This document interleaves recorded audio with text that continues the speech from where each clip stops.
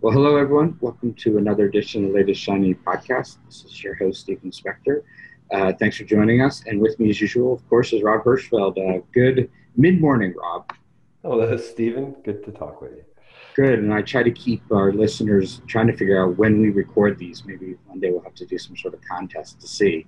And with us today, we have a great guest, and I'm excited because our guest, Ian Ray, who is the CEO and founder of CloudOps, is actually at the Google Next event right now. And of course, by the time you listen to this, the Google Next conference will be a few weeks away, but it's still great to have his ideas fresh. So Ian, welcome to the podcast, and give our listeners a short overview of yourself, and then we'll jump in.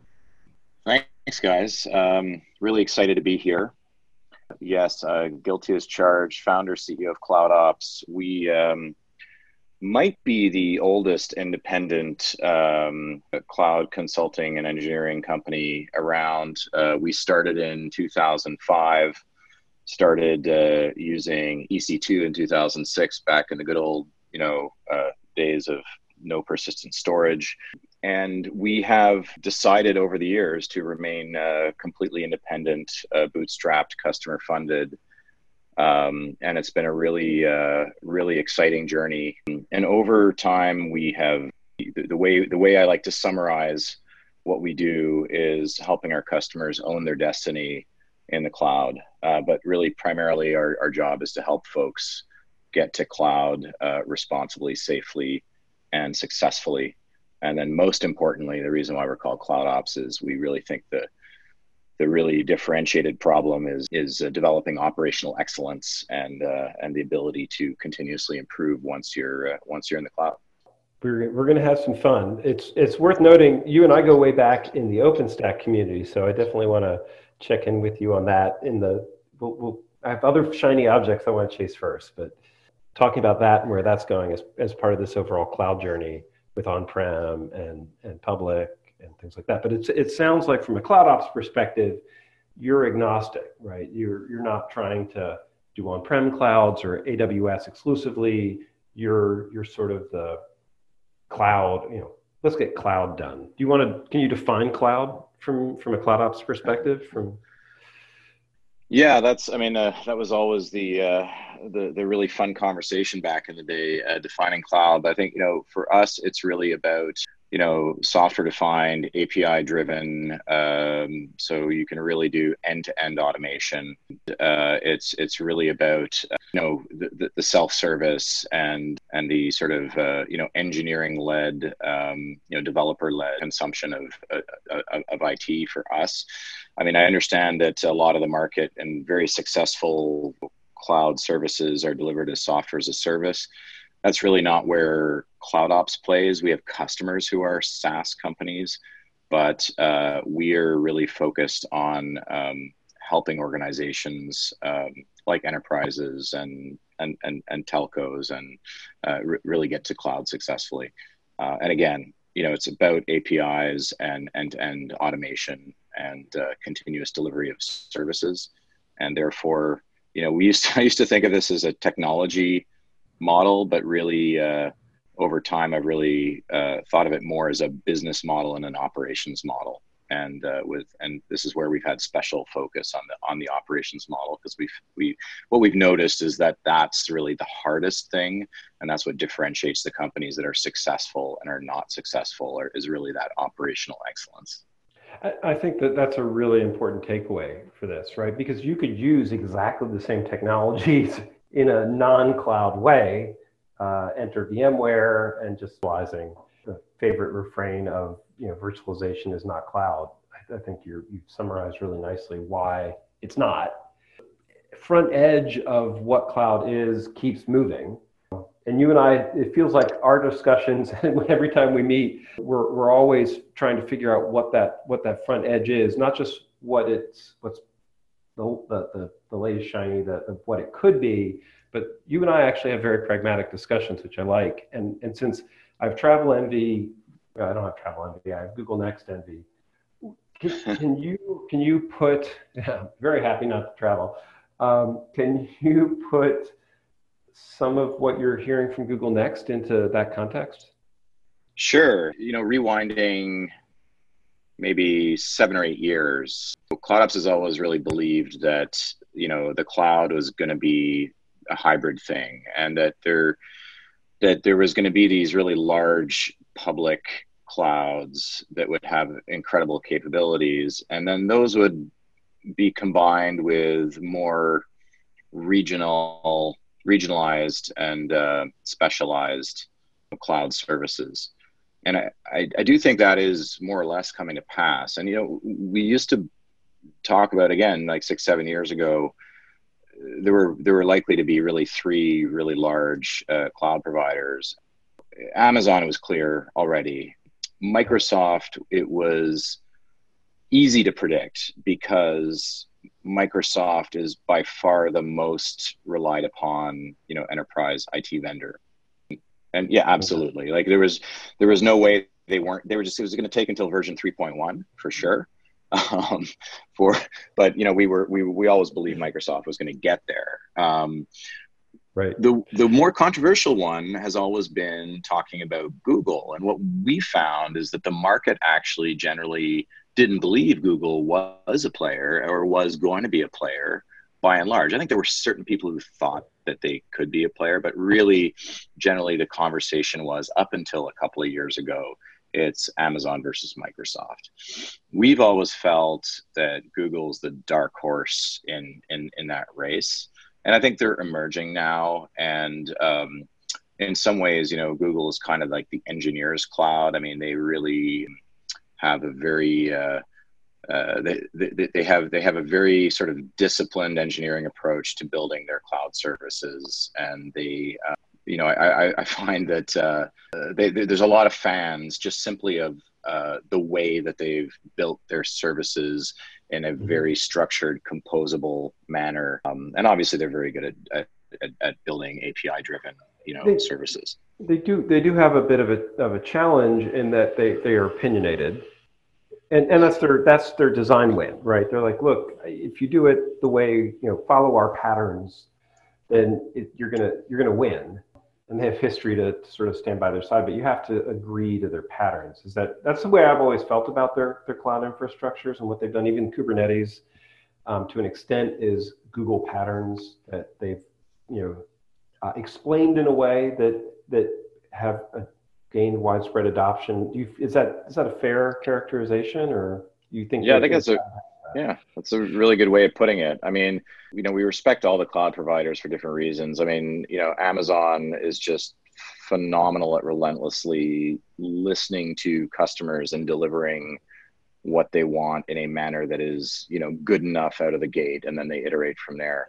And so that leads to, I think, for what looks like to a lot of people, very messy, confusing sort of set of services that in some cases are delivered in ways that are inconsistent in terms of those design patterns that you're talking about, but is incredibly effective and has allowed for incredible momentum and incredible success because they're just relentlessly focused on what customers want. I find that we find that Google is more likely to think through the problem and come up with their own opinion, to your point, as to what the right way to do something is, and then bring that to the market, and then sort of expect folks to learn about sort of that particular approach to it. That's why we sort of think of it as like the engineer's cloud versus Amazon, which is really like the cloud for everyone, because they're really they're the everything store, right? They are, and they've been sprawling.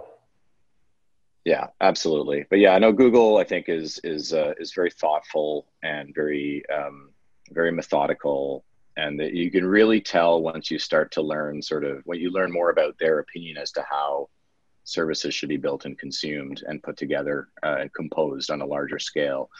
Once you start to learn about it, it's like, wow, this makes a lot of sense. They've really thought this through. It's not necessarily as accessible in some cases as Amazon. They're different, right? It's funny because, the early Amazon clouds were, hey, read the APIs. We're too busy to give you a UX type of thing. And obviously the game shifted, and that's not acceptable in today's world. But They had a filter, right? Early Amazon, there was, and you were there, it had a filter of you could understand, what we were doing and use it, and there was no easy button.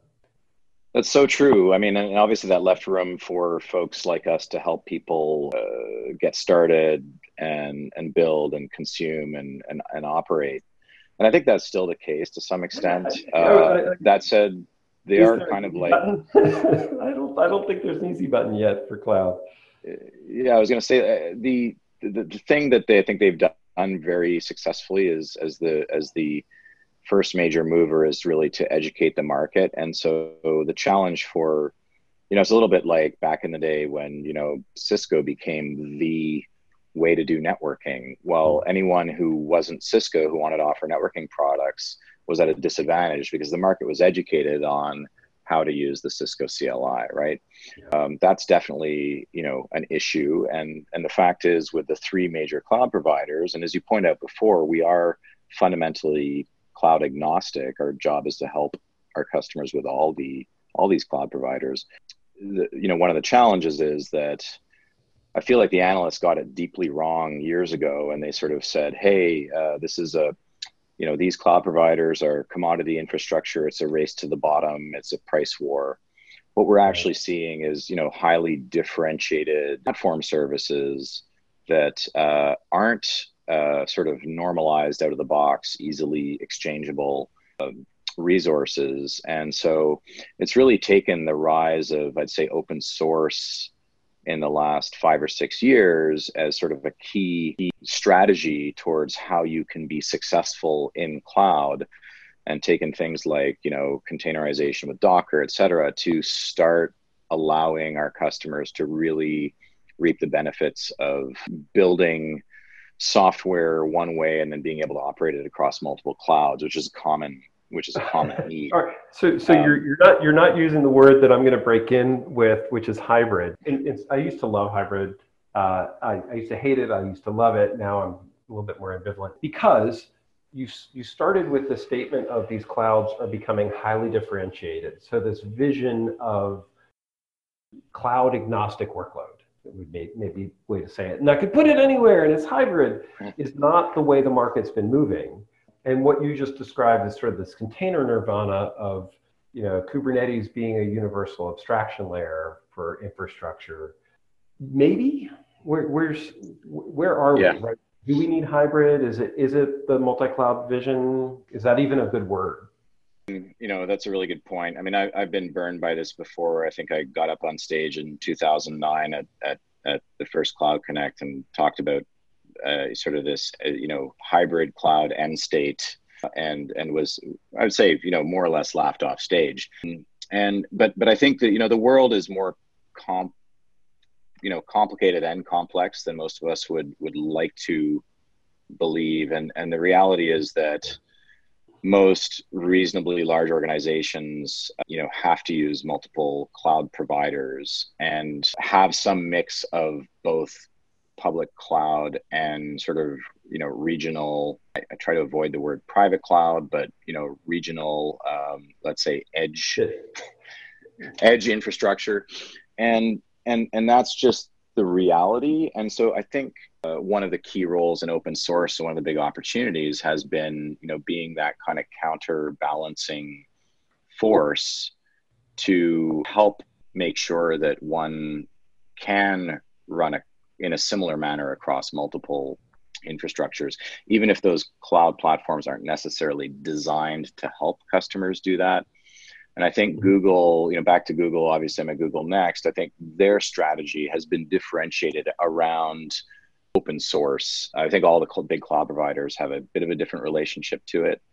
Amazon uses a ton of open source, but doesn't give back really proportionate, right?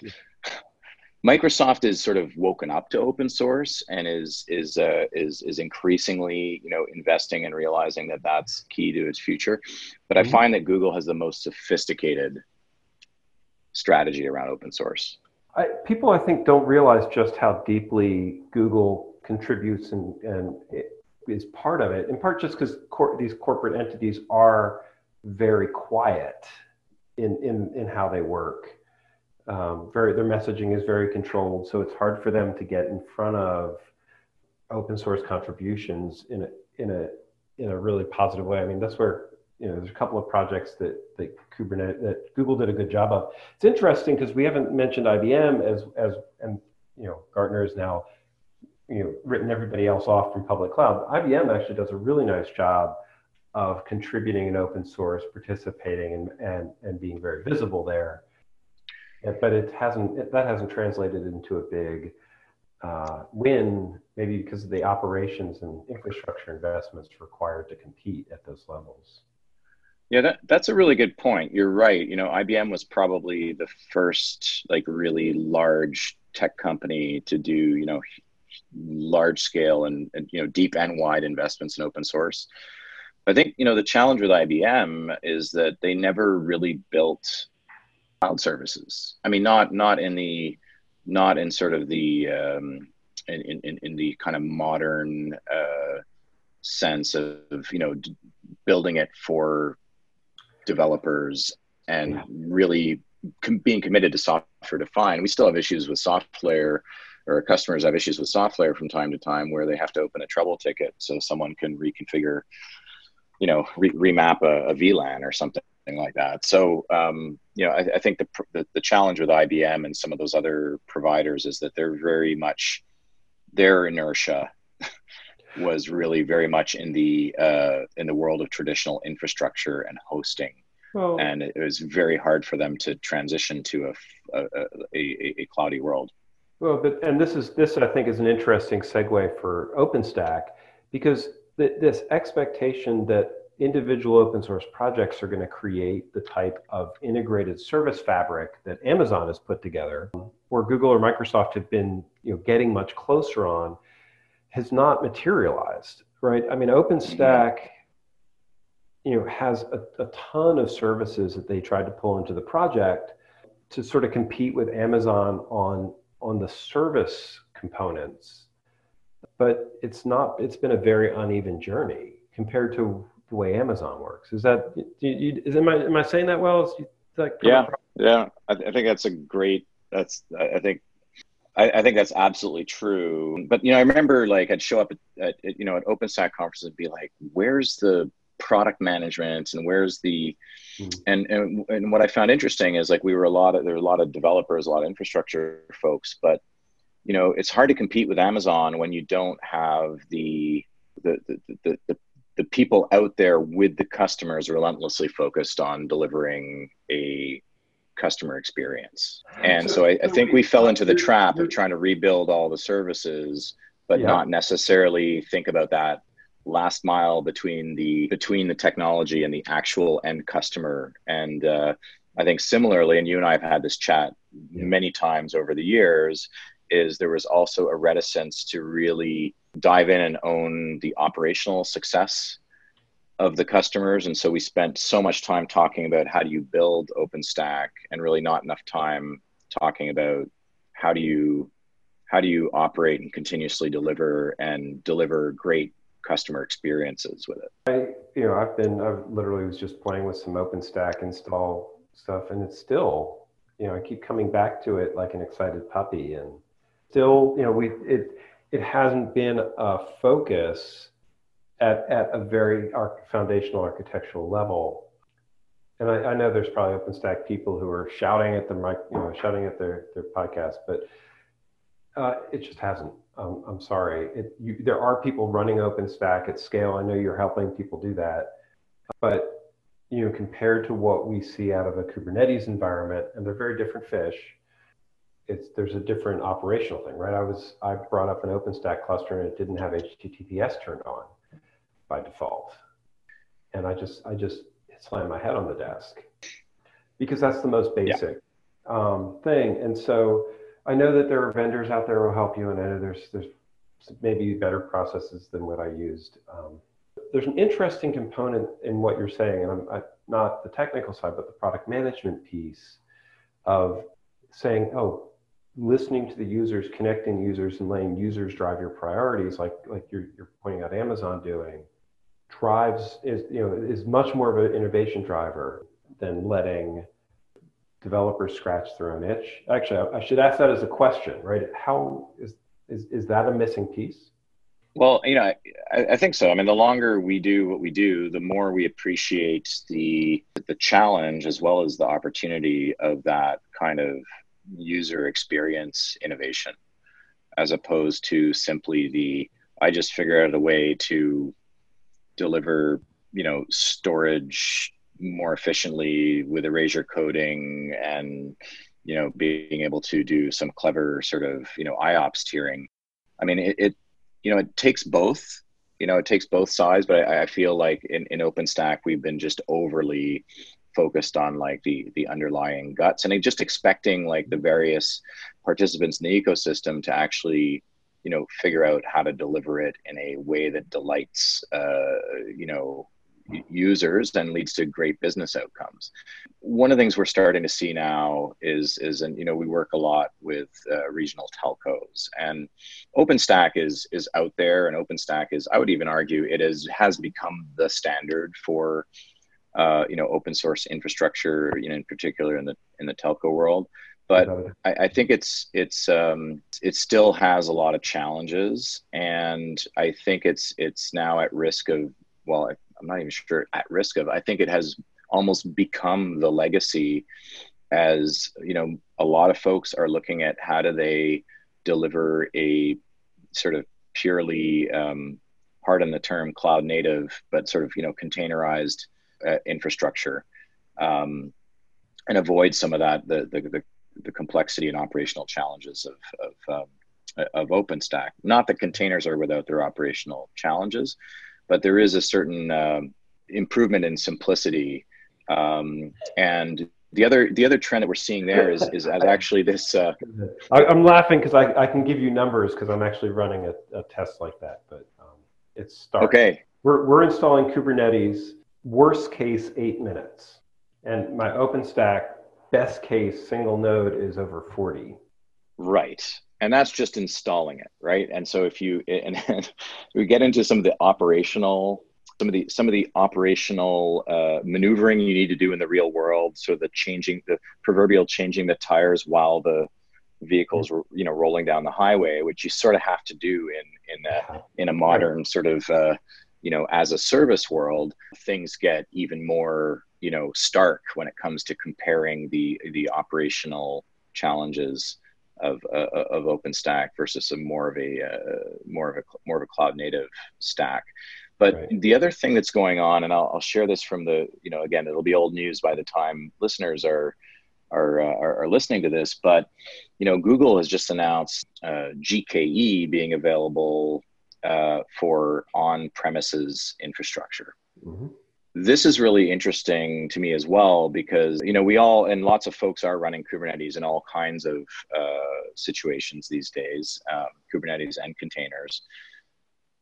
Control plane aspect of delivering and managing, instantiating and managing Kubernetes is still, it's still not a trivial issue. And so I find it really interesting that Google's made this decision to allow their control plane to be used to manage, operate, Kubernetes clusters wherever they may lie, right? So it ties into edge computing. It ties into all that. It's not exactly an on-premises cluster in the fact that they're, and correct me if I'm wrong, but their on-premises offering is more like what Platform 9 does for OpenStack, which is we run the control plane in cloud.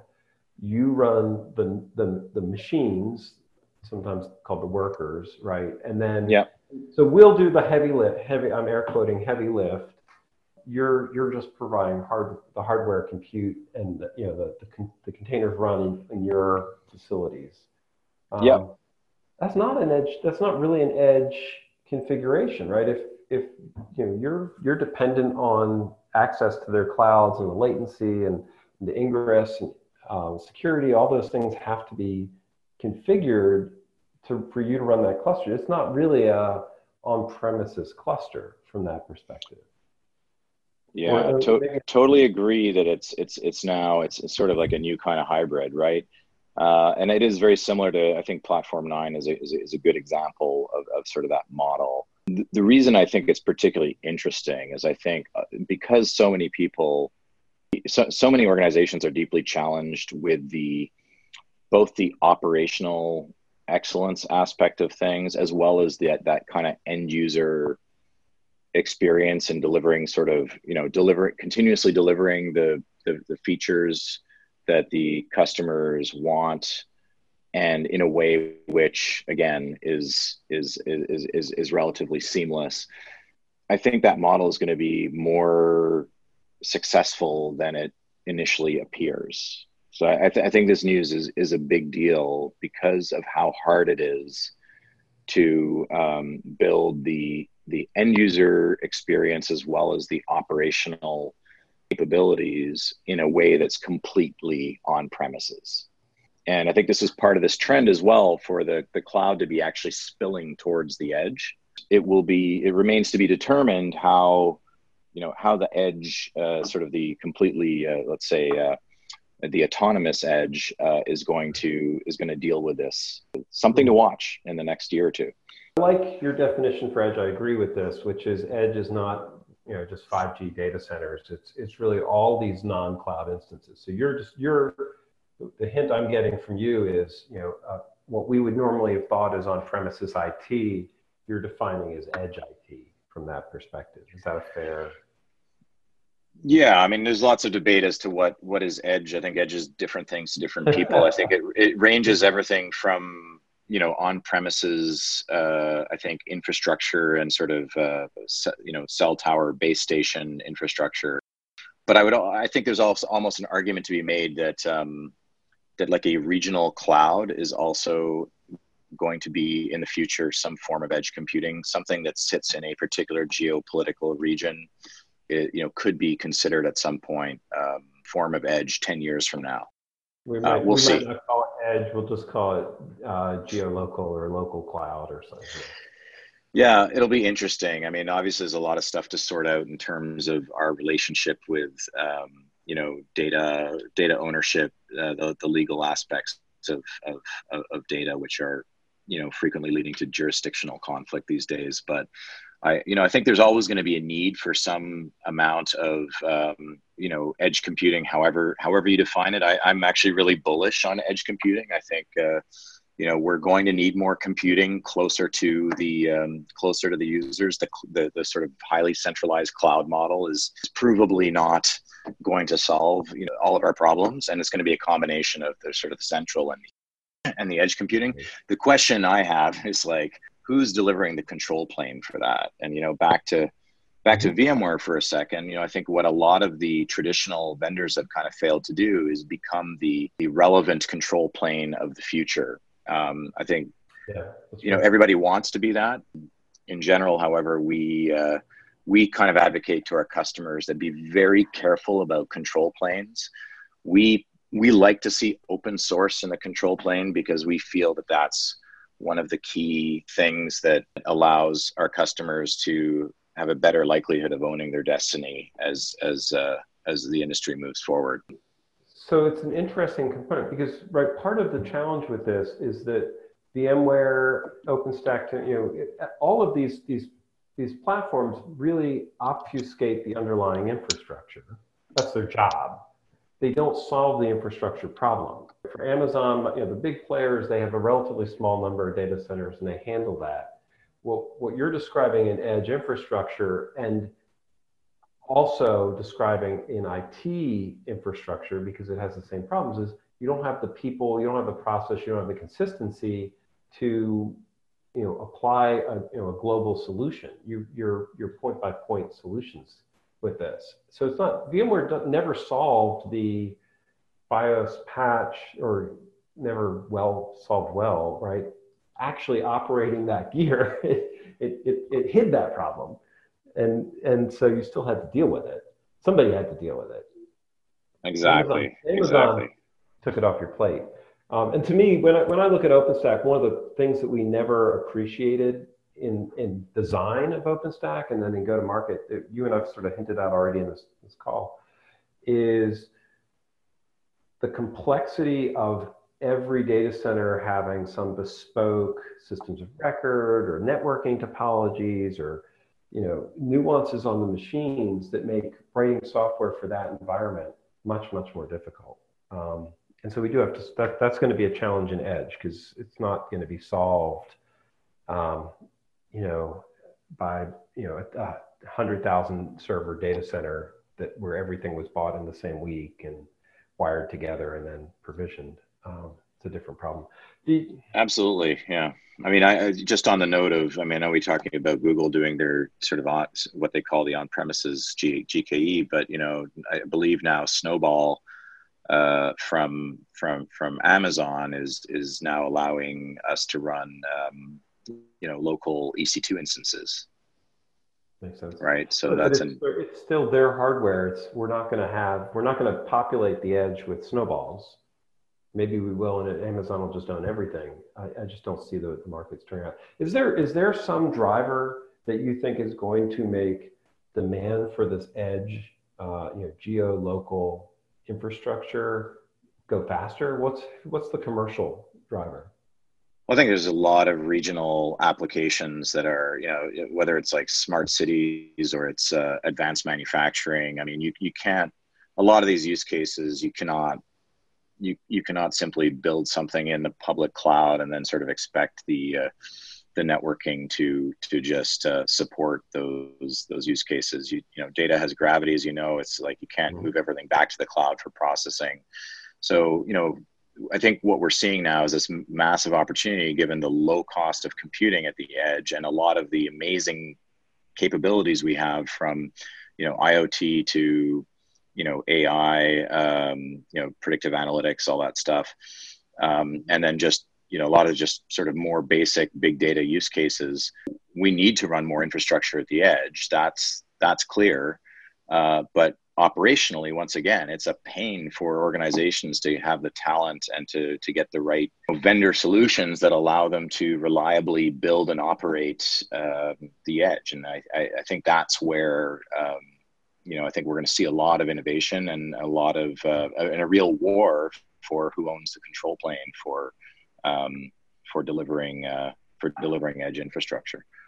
It makes a lot of sense. So I know that CloudOps is building a software to an extent. You want to take a minute and describe sort of why you're doing that? What problems do you think need to get solved? Yeah, so I mean, the software that we build is we sort of notice time and time again. We have a lot of customers who are service providers, and they you could think of them a bit as a restaurant. They're like they're building a menu of services for whatever their stakeholders, customers, happen to be interested in. And a lot of these service providers have a lot of different services that are built on a lot of different vendor equipment, software, et cetera. And they're starting to integrate public cloud services into that menu of services. And what we noticed is there wasn't anyone who was really worrying about kind of the user experience for that menu of services. You could think of it as, the next generation sort of BSS, OSS for telco. If a modern service provider is fundamentally a cloud service provider, well, then how do they have that how do they deliver a single pane of glass, which allows them to plug in all the services that they want to deliver to their customers, price them, meter them, rate them, control the user experience and all that, and then reserve the right to change what the underlying service is delivered using, right? For example, a compute service, you could deliver it from EC2 one day, but you might decide as a service provider that Google's a better option at some point. How do you change that in the back end without completely radically changing your customer experience? And so we basically built software that we're launching this fall, and we're going to be open sourcing it as well, that just is designed to normalize sort of the back end sort of cloud services, to be able to present them and combine them in a way that meets the whatever the particular needs of the cloud provider. And we're seeing a lot of interest in sort of enterprise shared services for this kind of model as well, because enterprises have to deliver, a huge menu of services, and it's a real problem for them when each vendor's solution has to be delivered in a different way. And so, that's the software we've been building and has had some success in the last couple of years. So we're really eager to bring it to market and also bring it in an open source model, because we're just hearing a lot of demand for it. Hats off. I think that there's very clear need for multi-cloud management portals and some abstraction layers with this. It's very much chasing a huge target from that perspective, because these vendors are not converging in on their models, and it feels to me like, and this is where we started the discussion, right? It feels like they're diverging. Yeah, that's a very good observation. I mean, the analysts, again, way back when, were like, oh, these are infrastructure as a service providers. They're all going to offer kind of the same stuff. But really, it turns out they're platform providers. And so like I think of Amazon really as like the new Win32 in a sense. I mean, it's you know, folks just decide to use it because it's I mean, there's lots of good reasons to decide to use it. But the really simple one on the business layer would be they are the 800-pound gorilla. No one's going to get fired for choosing Amazon, right? So, you know, so it's an easy decision to make. But I think what folks often don't realize is that these are really platform plays.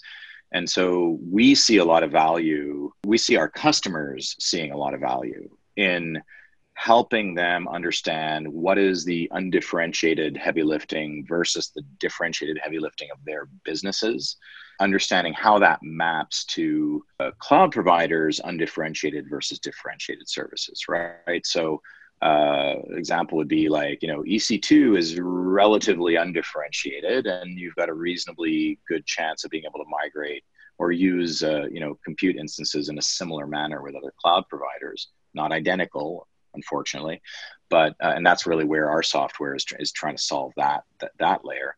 But then there's these amazing services that are completely differentiated, like, you know, Greengrass and, you know, Redshift.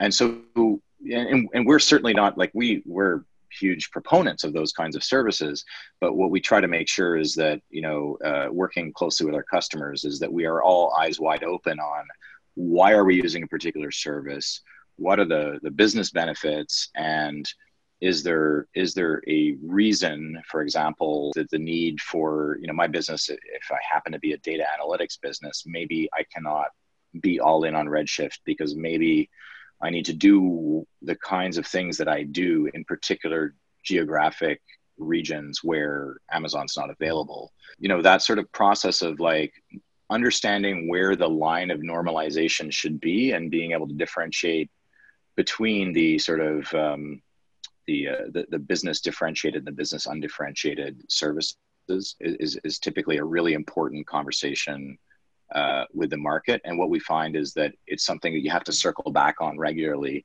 to update your understanding of what goes where, because it's moving so fast, as you know.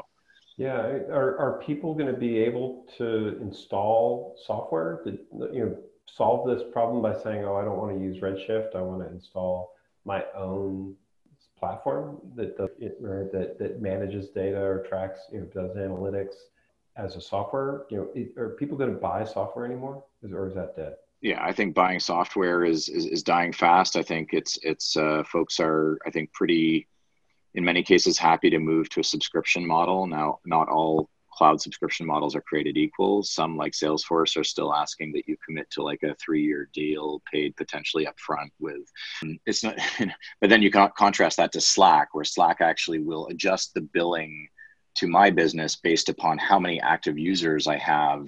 And they don't even require that I figure out how many active users I have. They're tracking it for me, and they're billing me fairly based on utilization. So I think we are definitely moving, like, it's clear that the market is moving to that model. I think what you brought up was really, you know, again, being at Google Next, this is sort of fresh in my head, but it seems like Google, one of the things that is differentiating Google right now is they're trying to say, look, you can either rely on our services, but we're also going to build open source software that allows you to run something similar yourself.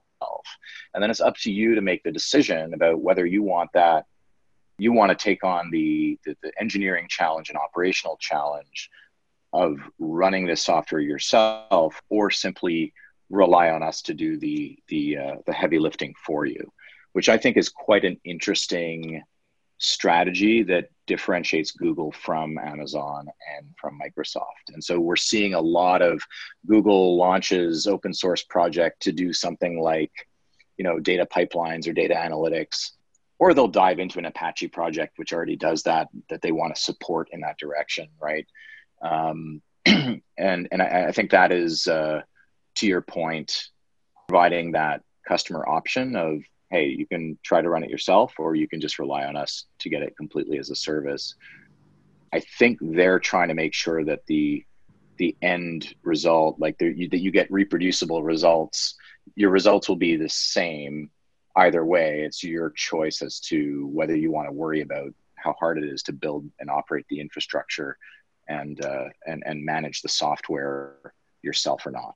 So, Ian, this is the point of the podcast that all our listeners are familiar with, where I come in and control Rob, because in the background he's like, I have 40 more questions, and I say no, we'll have to do that another time. But Ian, I appreciate you joining us. I think great conversation. The concept for operations is so important. It keeps getting clearer and clearer as we keep doing these podcasts. If anyone was interested in following you, learning about your company, where should they go? Good question. We are on, CloudOps, Twitter, LinkedIn, et cetera. We have, but really our website, we have a blog post and we have a newsletter. And so really blogs and newsletters, I think is probably the best way to get acquainted with what CloudOps is thinking about and working on with our customers. Well, great. So cloudops.com. Great. Everyone go to cloudops.com. I know I was out there looking at their blogs before as we were talking.